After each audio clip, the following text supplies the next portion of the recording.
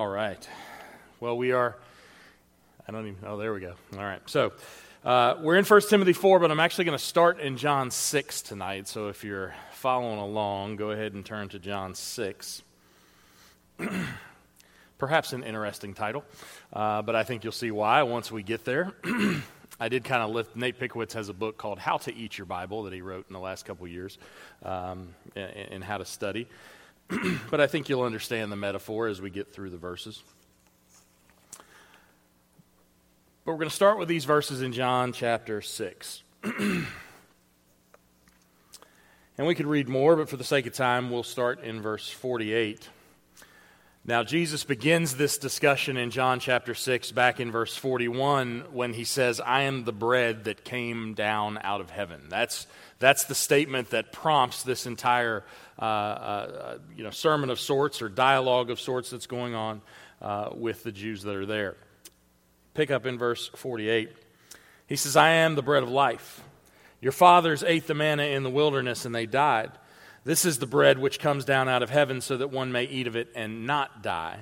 I am the living bread that came down out of heaven. If anyone eats of this bread, he will live forever. And the bread also which I will give for the life of the world is my flesh. And then the Jews began to argue with one another, saying, how can this man give us his flesh to eat?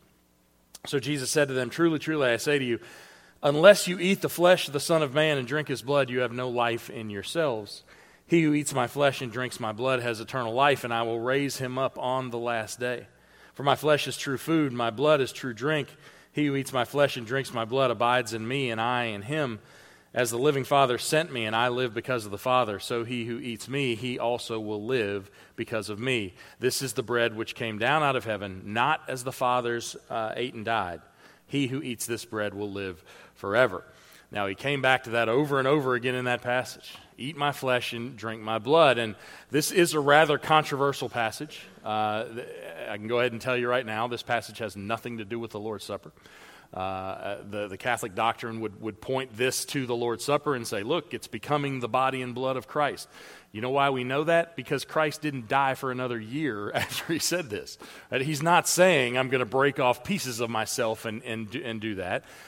There was an early malignant rumor of sorts that was started in the opposition to the church that the young Christian church were actually cannibalistic because they talked about eating the body and drinking the blood. Often misinterpreted passage. So what is Jesus really saying here? Well, he's talking about the idea of what is your sustenance? What is what gives you life? And yes, food gives you life, and that's why he uses that metaphor. You have to eat and drink to survive, right? But what he's saying is, I need you to be so dependent on me that you eat my flesh and you drink my blood. Like I am enough for you. I am enough to sustain you. I am enough to lead you. I am enough to get you through this life. It's very similar to what Paul is saying in this passage, only Paul's going to move that to the words of Scripture. Well, it's really not that far of a jump when we consider that Jesus is the incarnate Word. So you must live off of the Word, both as Christ and both in the Word that is given to us. And that's what's going to sustain you. If you want to be a good follower of Christ, then you must eat your Bible. You must eat the words of Scripture. That is your nourishment. Right? You must live by it. It can't just be a cursory reading. It can't just be, I kind of check this every now and then when things are going rough. No, this is my guidebook. This is how I live my life. This is how I know right and wrong. My conscience is informed by the objective truth of Scripture, and that does not change, and so I must know that word. I must ingest that word. I must internalize that word. So let's read the entire passage. Go over to 1 Timothy 4. And we talked about 1 through 5 last week, but I'm going to go back and read that again just so we can get the full picture here. But we'll look at verses 6 through 10. Paul writes, but the Spirit explicitly says that in later times some will fall away from the faith, paying attention to deceitful spirits and doctrines of demons, by means of the hypocrisy of liars, seared in their own consciences with a branding iron. And here's the subject of their apostasy: men who forbid marriage and advocate abstaining from foods which God has created. Remember, we talked about this, that this extra physical discipline created holiness. And he says those things which God has created to be gratefully shared in those who believe and know the truth. For everything created by God is good, and nothing is to be rejected if it is received with gratitude, for it is sanctified by means of the word of God and prayer. Verse 6, our text for tonight. In pointing out these things to the brethren, you will be a good servant of Christ Jesus, constantly nourished on the words of the faith and of the sound doctrine which you have been following. But have nothing to do with worldly fables fit only for old women. On the other hand, discipline yourself for the purpose of godliness. For body discipline is only of little profit, but godliness is profitable for all things, since it holds promise for the present life and also for the life to come. It is a trustworthy statement deserving full acceptance. For it is for this that we labor and strive, because we have fixed our hope on the living God, who is the Savior of all men, especially of believers. All right, verse 6. In pointing out these things to the brethren. Right, he's shifted the focus a little bit here. He has dealt with, in the first parts of this letter, of when the false teachers rise up, you must put down the false teaching. This is how you deal with false teachers. But now he says, how are we going to deal with the brethren who are being influenced, who are being tempted, who are being deceived by these false teachers? And he says, you're going to point these things out. What are these things? Well, it's the false teaching. It's the stuff concerning marriage and foods that he's talked about in 4:1-5. We could probably extend it even further back to anything that he's mentioned so far in this letter, but specifically these two teachings. And that word, the Greek word there for pointing out, is not harsh. It's actually better understood as something like advice or counsel. Right? We're going to contend with false teachers. We're going to advise and counsel the sheep. We're going to come to the sheep, the brethren, with some gentleness. Right? Because we want to deal with them much differently than we're going to deal with false teachers. These are brethren. These are believers. These are brothers and sisters in Christ. So this isn't a spanking. This is, hey, let's talk about this. Let's see what the Word says about this. Let me teach you what God really has to say. The false teachers are confronted. Sheep are to be dealt with love and care and gentleness.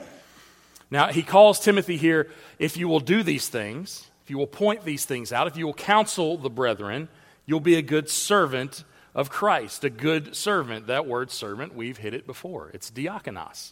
Okay, it's where we get our word deacon. Clearly, Paul is not saying you'll be a good deacon in terms of the office within the church. What he's saying is you will be a good servant, you will be a good minister, which is another way that word is often translated. He's saying you need to be a servant leader. That you are here to serve the brethren. You are here to serve the flock, and so take care in how you point these things out to them and guide them in the right direction. Well, where did he get such an idea? I mean, isn't this totally counterintuitive to what the world tells you to do when you're a leader? When you're a leader in the world, you beat everybody else out, you step on as many heads as you have to get to the top of the ladder, and then you run the show. No, that's not what it is. It's servant leadership in the church. Again, where did he get such an idea? Well, a good source, mind you, I think you know. He gets it from Jesus. Jesus says in Matthew 20:26, it is not this way among you, but whoever wishes to become great among you shall be your servant, your diakonos. Mark 9:35, if anyone wants to be first, he shall be last of all and servant of all, diakonos of all. John 12:26, if anyone serves me, he must follow me, and where I am, there my servant, my diakonos, will also be. If anyone serves me, the Father will honor him. Jesus is requiring service from those that he calls. And that's what it's to be in the church as well. And how are those servants equipped for the job? Well, he says two things. Number one, they are constantly nourished on two things. This is what they feed on. One is the words of the faith. Before we get to that constantly nourished word, it's the only time it's used in the New Testament. It's used outside of the New Testament and other Greek literature in terms of raising up children and nourishing children and rearing children. So you are providing what the children need. You're educating them, you're feeding them, you're raising them. That's kind of the idea. So Timothy was to feed himself continually on the truths of the gospel because that would sustain his faith. That would feed his faith. It would feed his commitment. It would keep him strong and vigorous for the spiritual things that are in front of him. And the words of the faith, again, you're not Greek experts, but I've said it enough where you probably know some of these words, but you see logos in here, that's words. You see pisteos or pistuo or pistis for faith, so words of the faith, that's quite a literal translation.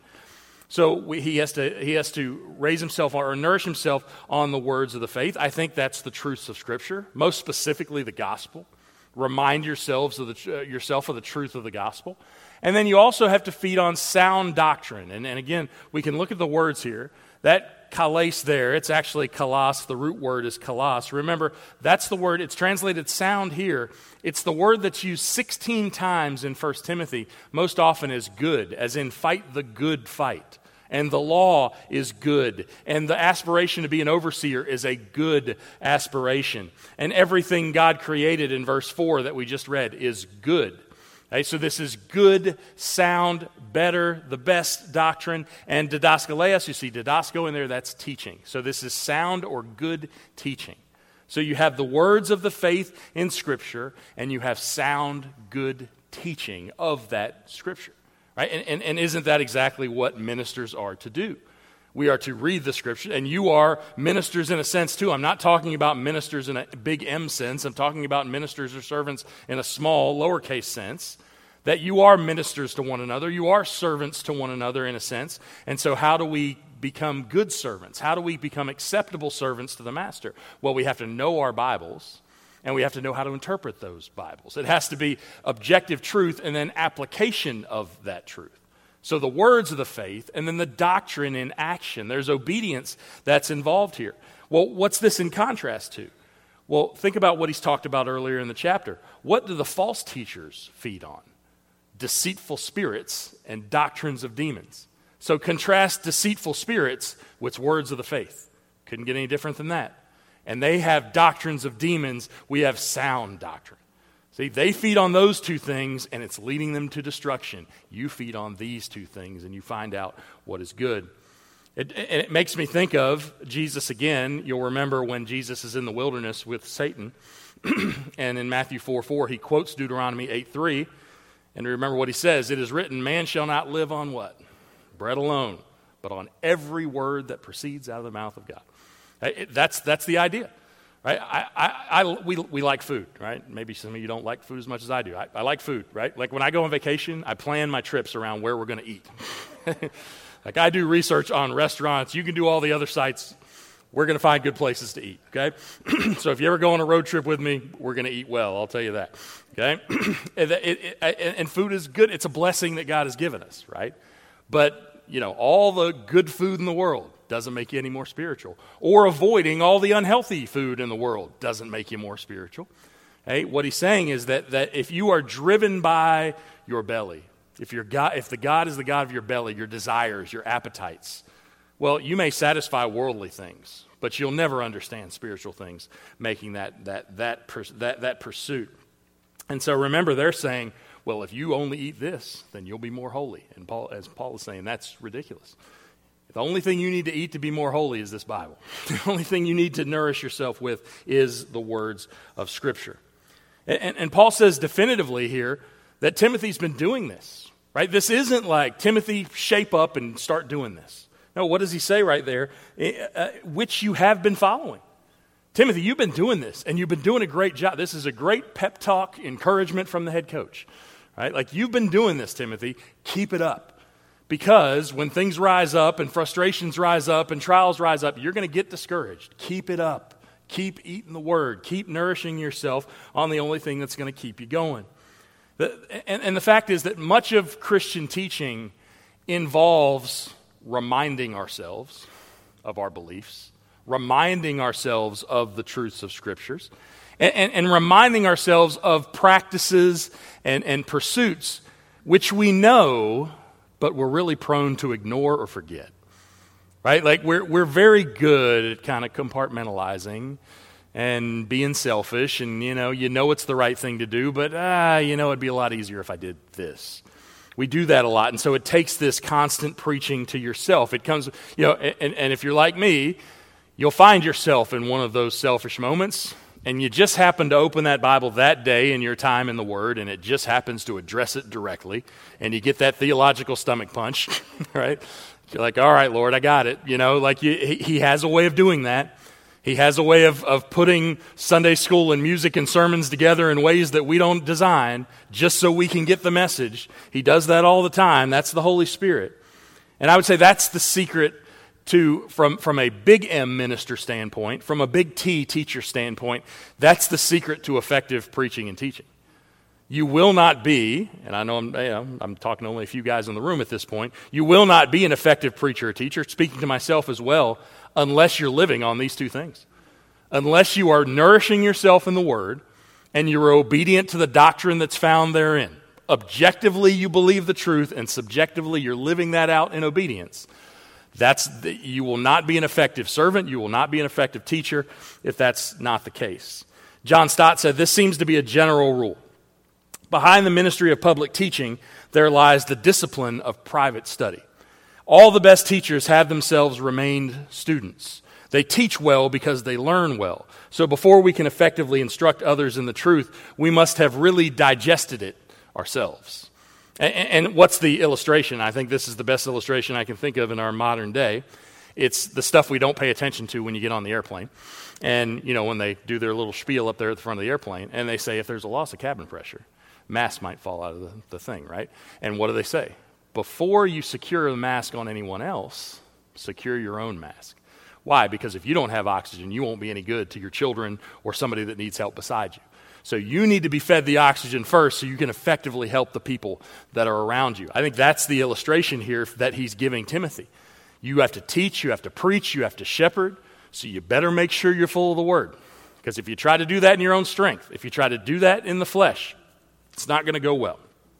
And he offers similar encouragement.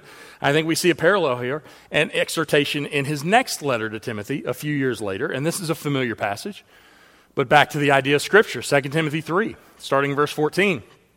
You, however, continue in the things you have learned. Same thing as here. You've been following them. Timothy, continue in these things and become convinced of, knowing from whom you have learned them. Right? He said, Timothy already knows it.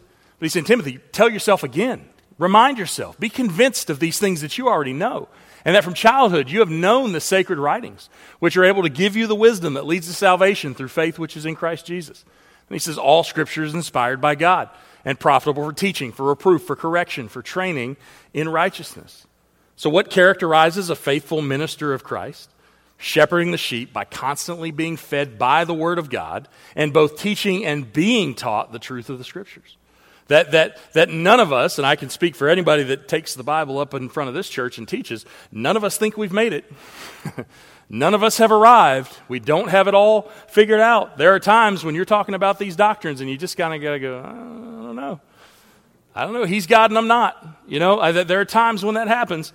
If you ever run into a preacher that says, I got it all figured out, right, go the other way. He doesn't understand what's going on here.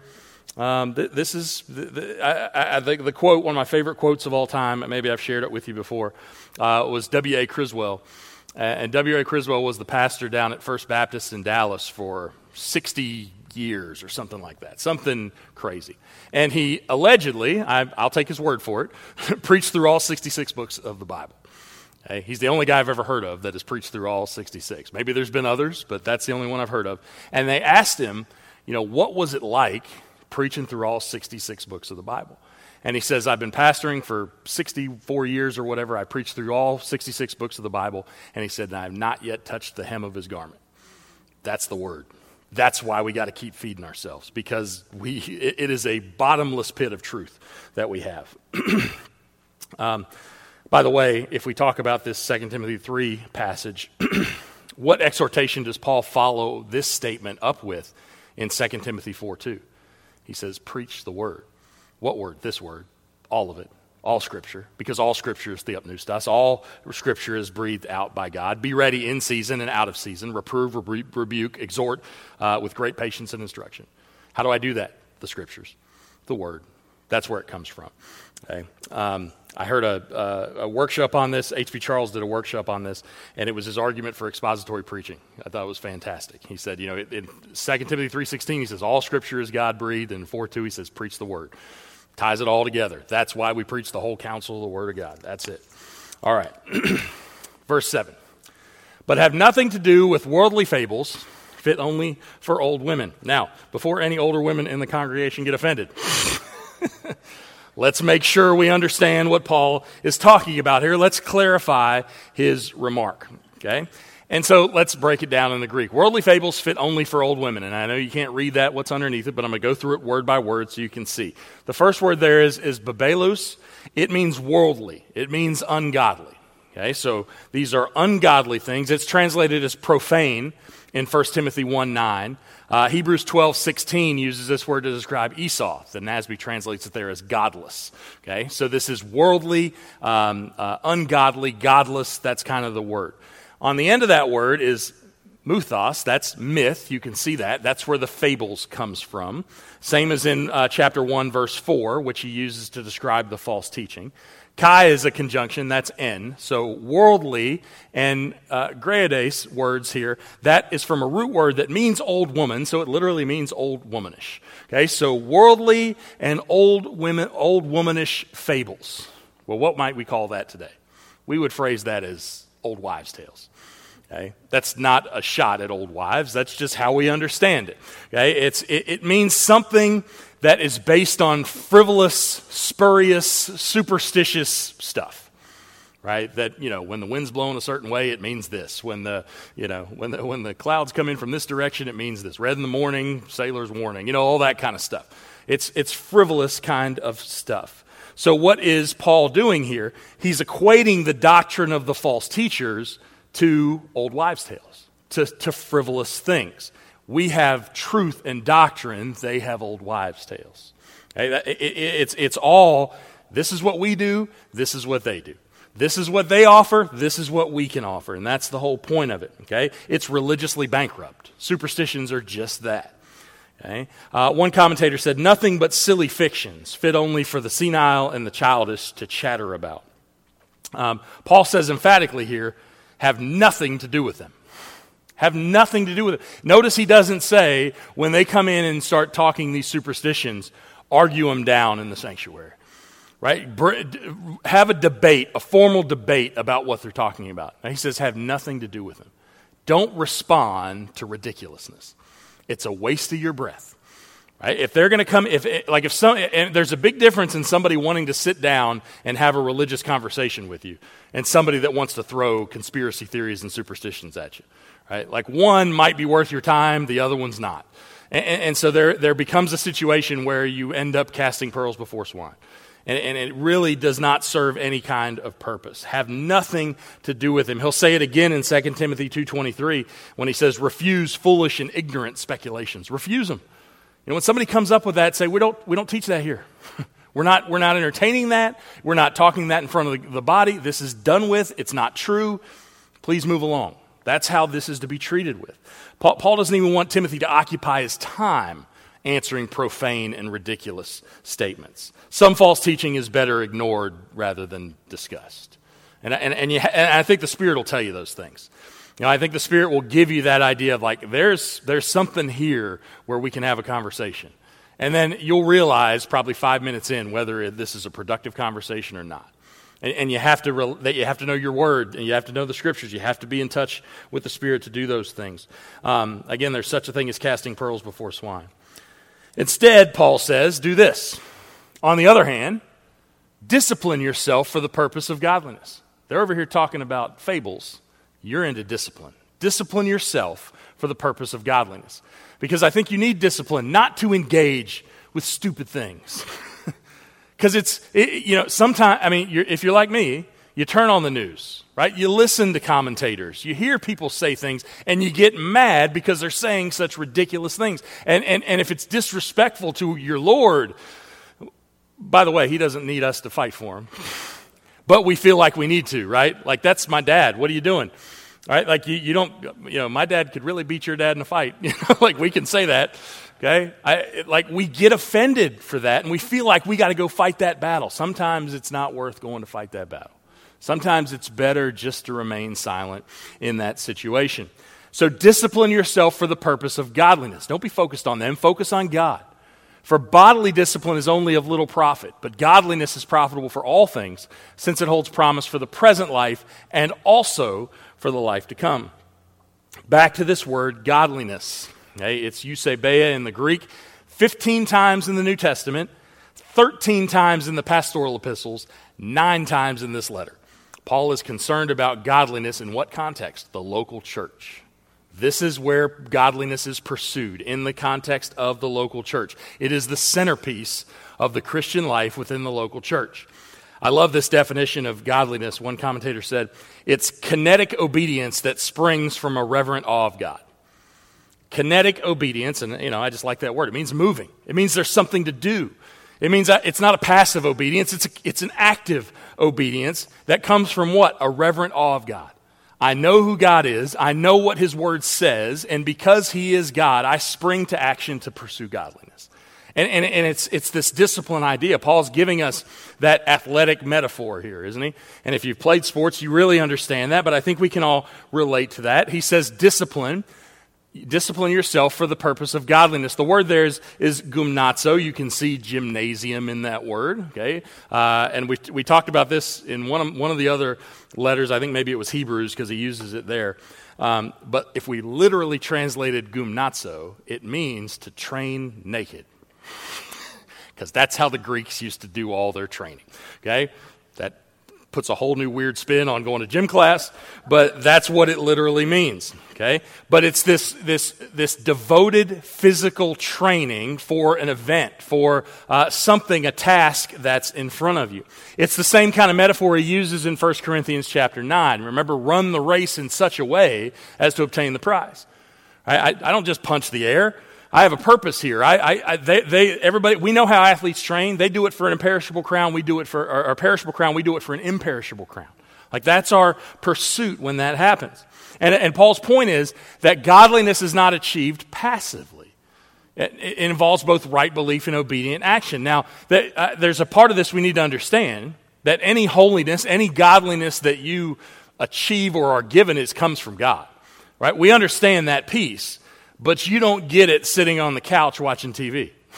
Does that make sense? So there's two sides to this. Yes, I know sanctification comes only from God, comes only through the Holy Spirit. But if I don't ever pursue godliness on my own, I'll never reach it. Right? And so there's a balance here where if we get that out of whack, it's the same thing with salvation, right? That if you take it to the other ditch, you could say, well, I don't have to do anything to get saved. No, that's not what the Bible says. Salvation is of the Lord. He is the one that saves, and he alone is the one that saved. But you have to make a profession of faith. Nobody gets saved without knowing it. That's not how it works. And so it's the same thing in our sanctification, where you are being saved. That's the active idea. And there's a popular sentiment nowadays in Christian circles. Let go and let God. Now, is that entirely untrue? No. There's some truth in that, right? That only God can help you overcome these things. But at the same time, it's not this passive idea. Perhaps we could call it Jesus take the wheel theology, right? Like that's a popular song. It was whenever it came out. But that's not a Christian song. But everybody, it's a Christian. She said Jesus. It's a Christian song. No, that bad theology. Now, what's that? He has the wheel. Yeah, he never let go of it, right? So there's some truth in this that, yes, I need to turn things over to God. At the same time, it's not this hands-off, laissez-faire kind of thing. Because we've got these balances in Scripture of the truth of salvation, the truth of holiness, and yet what does Paul say over and over again? What does Peter say? Be holy because he's holy. Pursue holiness. Don't be drunk with wine, be filled with the Spirit. Do these things. So it's not as if I just sit back and I just get all these things poured on me because I'm so great. Because I was smart enough to put my faith in Christ, and so he just gives me all this prosperity and blessing and wisdom, and that's not how it works.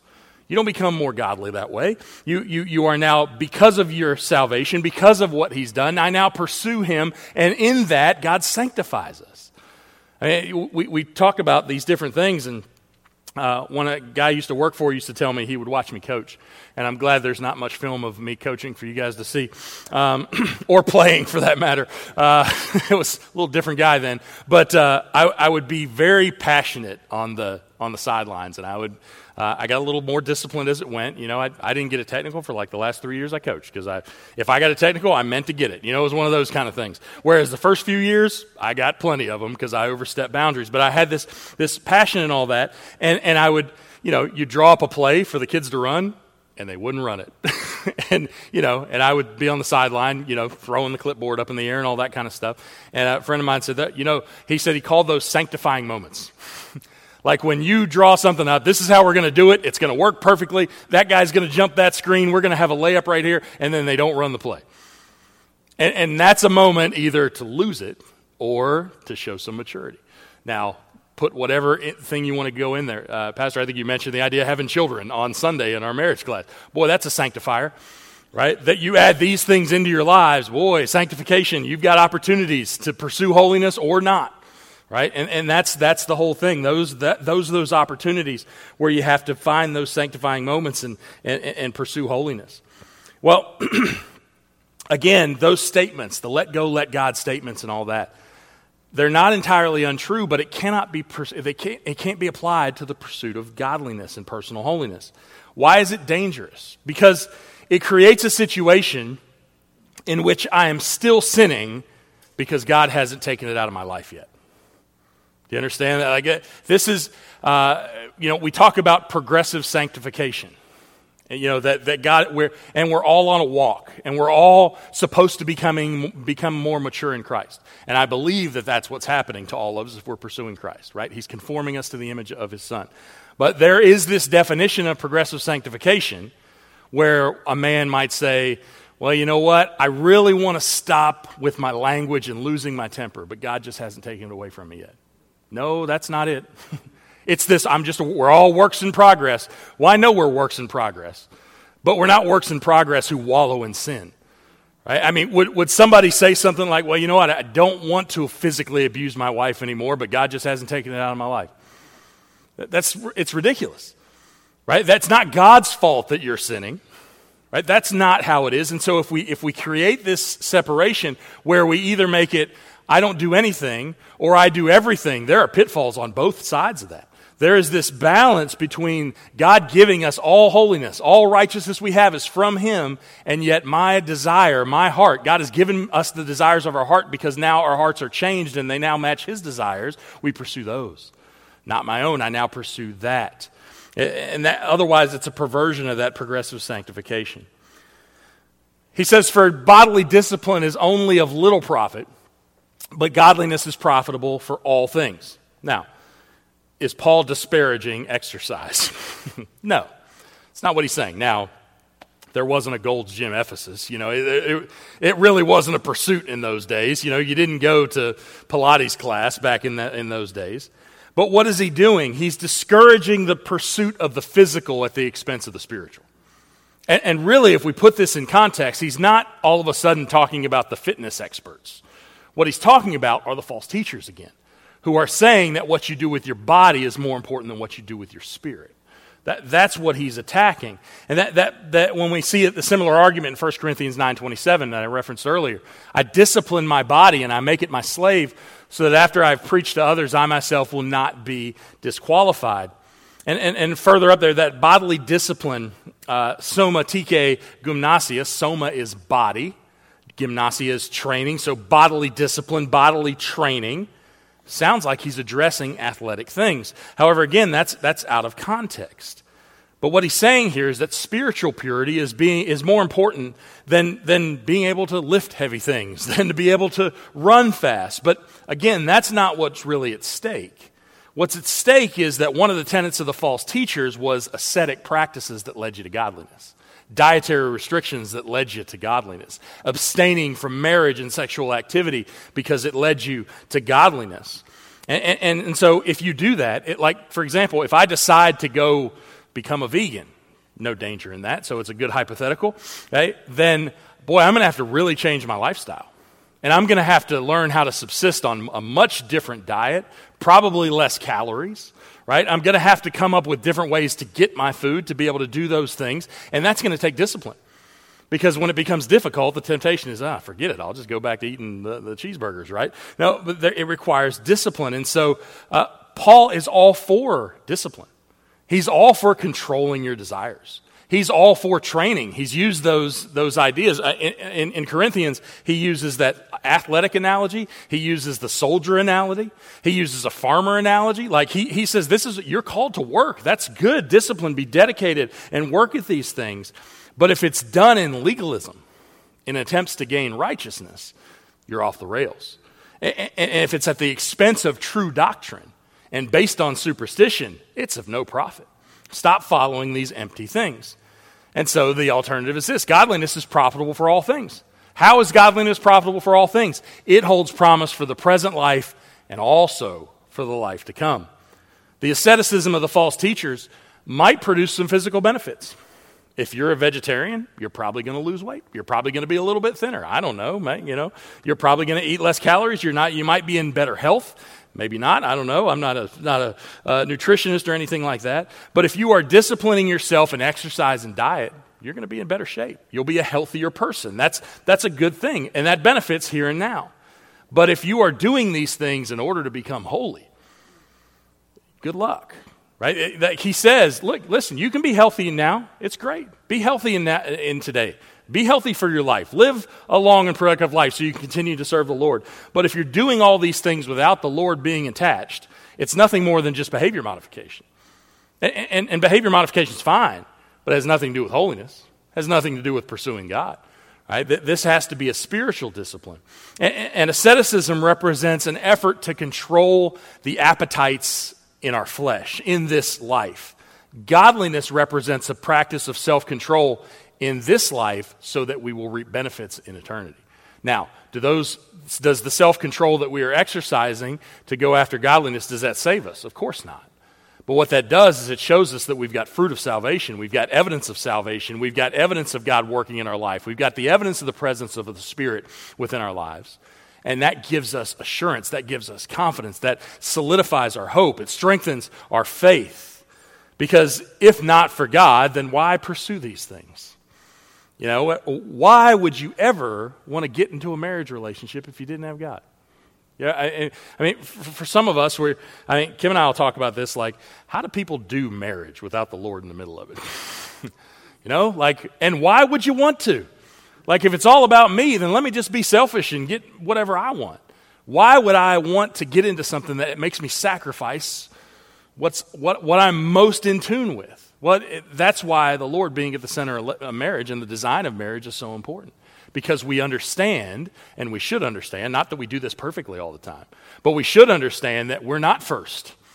And our spouse isn't even first, he's first. So if he's not that threefold cord, if he's not that middle cord holding you together, you got two sinners trying to hold things together by the flesh, that's not going to work.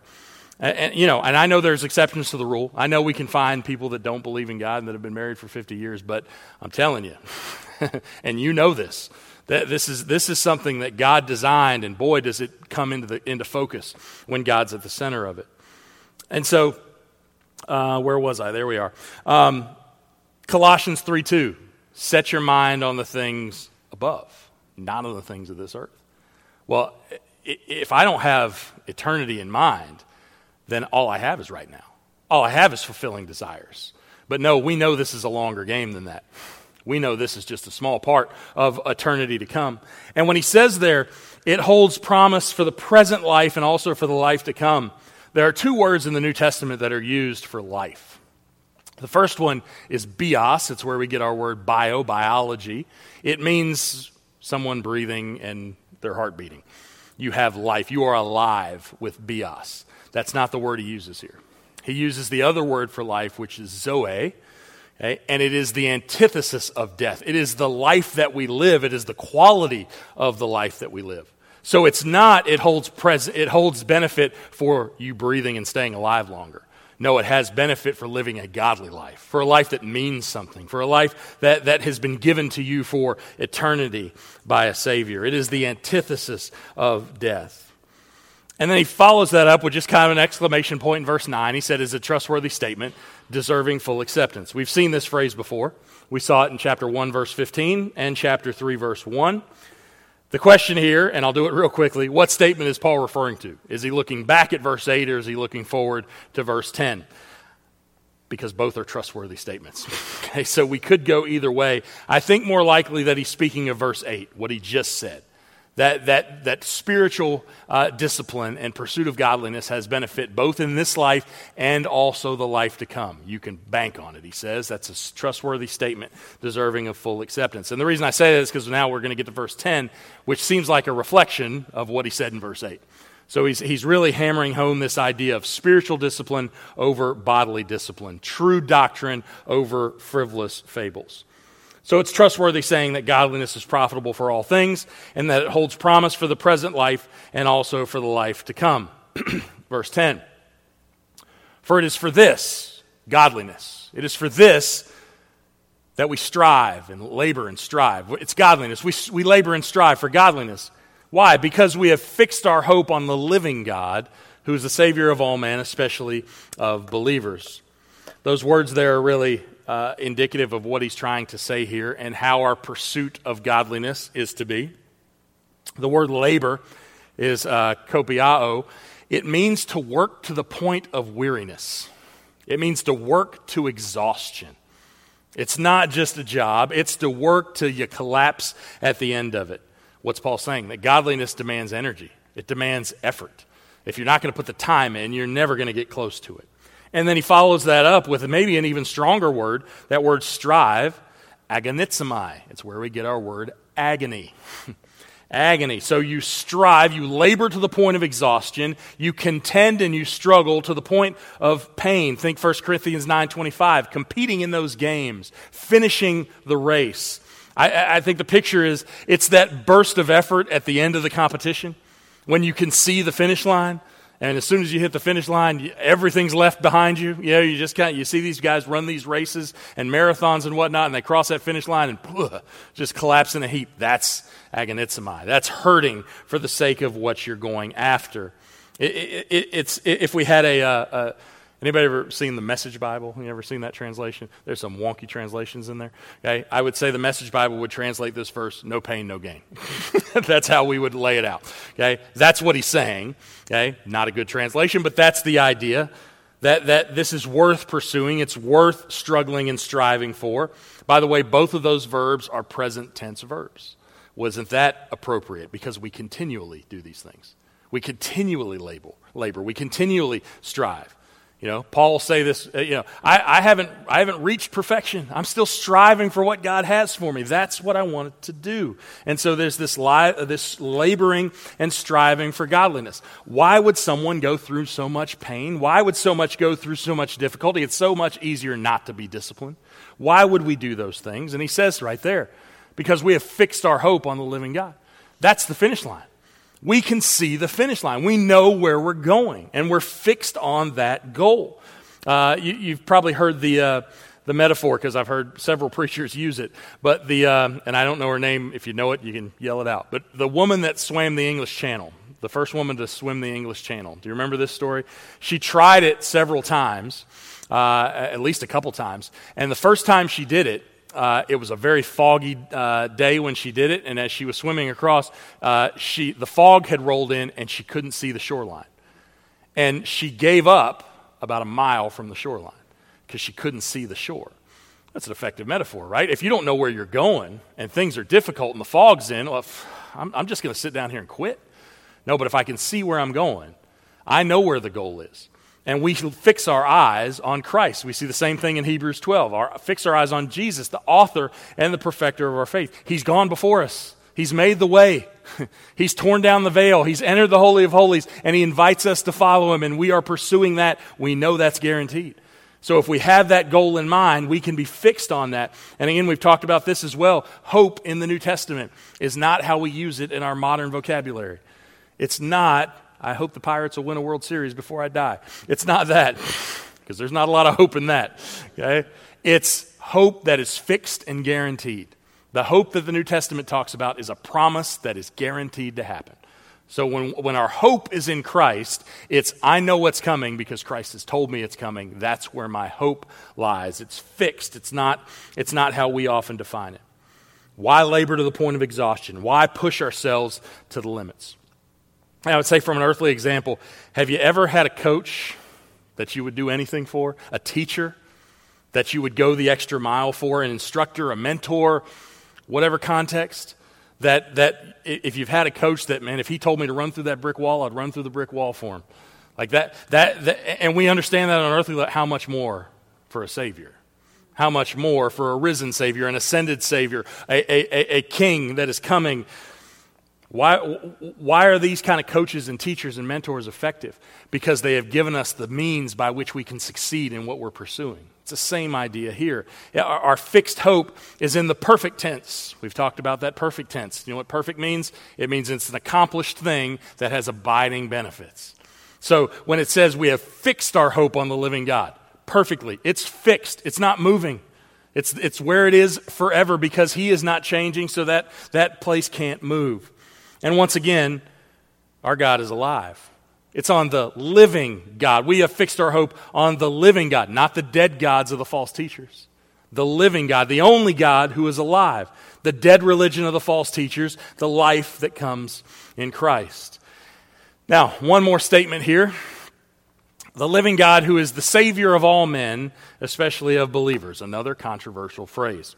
And we've talked about this a little bit earlier when we were talking about the ransom verse earlier. So let's talk about this again. What Paul is not saying, we know this because we've read the rest of Scripture, that salvation is universal, that God saves all men whether they come to Christ or not. We know that Scripture doesn't agree with that. So we know we can't read this, oh, he's the Savior of all men. Okay, that he's saved all men. No, he hasn't saved all men. Same thing we talked about, that if you lift me up, I will draw all men to myself. Well, he hasn't drawn all men to himself. There has to be a qualifier to those all men. There has to be a qualifier to this all men, or we land in universalism. First off, this is not the first time that God is called Savior in the letter. He did it in chapter 1, verse 1, and chapter 2, verse 3. Paul does it 3 times in Titus. It's kind of an interesting way because usually Jesus is Savior. Here, God is Savior. That doesn't change any bit because Jesus is God and God is Jesus and all that, but just interesting terminology. Now, people have tried to explain this. What does he mean by the Savior of all men? Well, one view is that he is describing God as the preserver of all. In that Matthew 5:45, he causes the sun to rise on the evil and the good. He sends rain on the righteous and the unrighteous. Well, that's a true statement, but that would be a very different use of the word Savior. It's not used that way in Scripture. That's an attempt to kind of go, well, maybe he means this. Well, I guess we can't throw it out entirely, but this would be about the only time he uses it in that way. So I don't think that's it. Another approach is to view the second half of this where it says especially of believers. The word there is melista. Sometimes they'll translate that as namely or precisely. There's been some recent scholarship on that. I'd say, when I say recent, from the 70s on. And again, it's not out of the question, but that's not normally how it's worded. Normally, it's especially. Okay, that's normally how it's used. There is another Greek phrase meaning namely, and Paul could have used it here. He used it in many other places, and he doesn't. So that brings us back to the question. What does it mean that the living God, Jesus, is the Savior of all men, especially of believers? Well, I think there's a parallel term in Scripture. Savior of all men, I think, lines up very well with what we see in John's writings. When in John 4:42, Jesus said, "It is no longer because of what you said that we believe, for we have heard you for ourselves and know that these are the men that respond to the woman at the well that Jesus talked to." Okay, it's not for what we've heard for ourselves and know that this one is indeed the Savior of the world, the Savior of the world, the Savior of all men. I think that means the same thing. 1 John 4:14, we have seen and testify that the Father has sent the Son to be the Savior of the world. Again, is John saying that everyone's going to be saved? No. So that can't be what he means, so I think we've got the same thing here. Now, again, I think everybody in the room knows where I stand on the issue. Okay? And there are good brothers out there that would disagree with me. But what drives my interpretation, in addition to other scriptures, is, again, we talked about this several weeks back, is if we make Jesus' death on the cross potentially salvific. Because that's the general Arminian interpretation of this verse, is that salvation is available to all, but most people don't take it. Right? He died for everyone, but it's only efficient if they believe in faith. Okay? That's the general mainstream idea. But again, we've talked about this before. If Jesus' death on the cross is only potential, well, it's potential that nobody would get saved. because somebody has to believe in Christ, and none of us are righteous, no, not one. None of us seek after God, and yet people come to Christ. How does that happen? Well, again, logically, the only way that we get to the end of this discussion from a potentially salvation perspective is that it either leads to a universalism, which the Bible rejects, or the double payment of one sin. That Christ died for that person's sin on the cross, and then they will also be punished for that sin in eternity in hell. Double payment for the same sin. And again, how could you be a savior and not save? Can you be someone's savior and they're not delivered? I think that's a difficult thing to put together, right? You could be their hero. You could be a potential hero, but you're not going to be their savior unless someone is saved. Okay? It leads to a universal application of the payment of the cross, and that just doesn't match up with Scripture. I think both are untenable from a biblical perspective. So, here's my 2 cents on it. The all here must be the same as the all in 2:6, when he said, who gave himself as a ransom for all. So that all is the same as this all. So Christ died for all people and for the world in the sense that he is the only way for anyone to be forgiven and reconciled to God. That all people, all nations, all kindred, all tribes, all tongues, he is the Savior of that world. If you want to be saved, if you want to be forgiven, if you want to be redeemed, he is the only way. He is the Savior of the world in that he is the only Savior of the world, just as he is the only Son of God.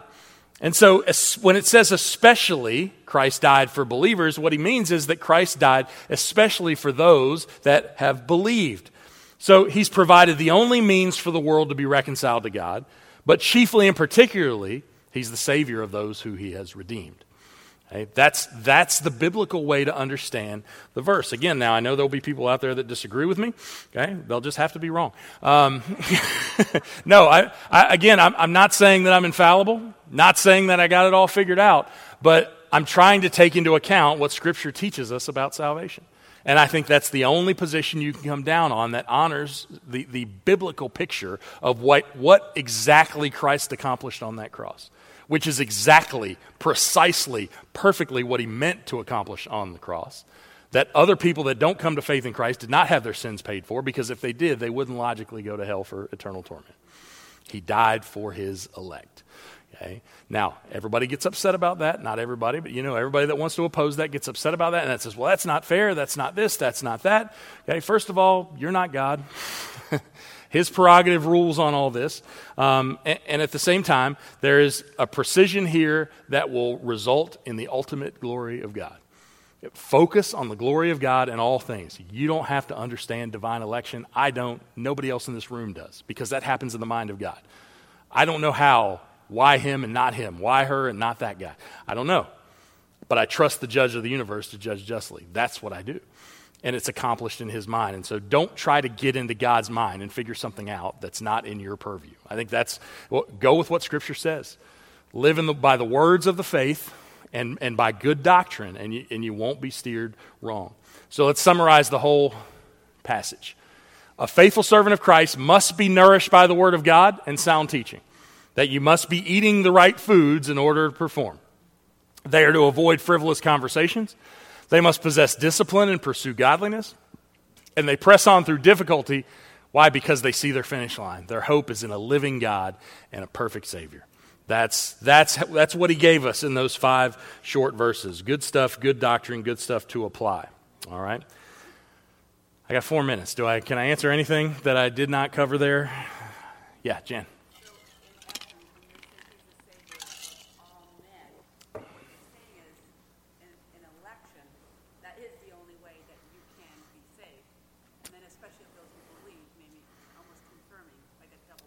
Yes, exactly. Yeah, that it's more personal and intimate with those that believe, obviously. He is the Savior of the world. He is the Savior of all men in, I think, 2 ways.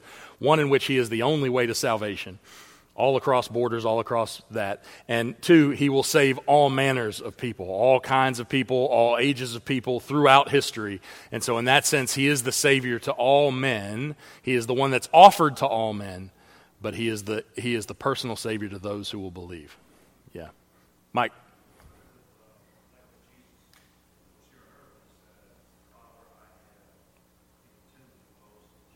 that you gave me, yeah.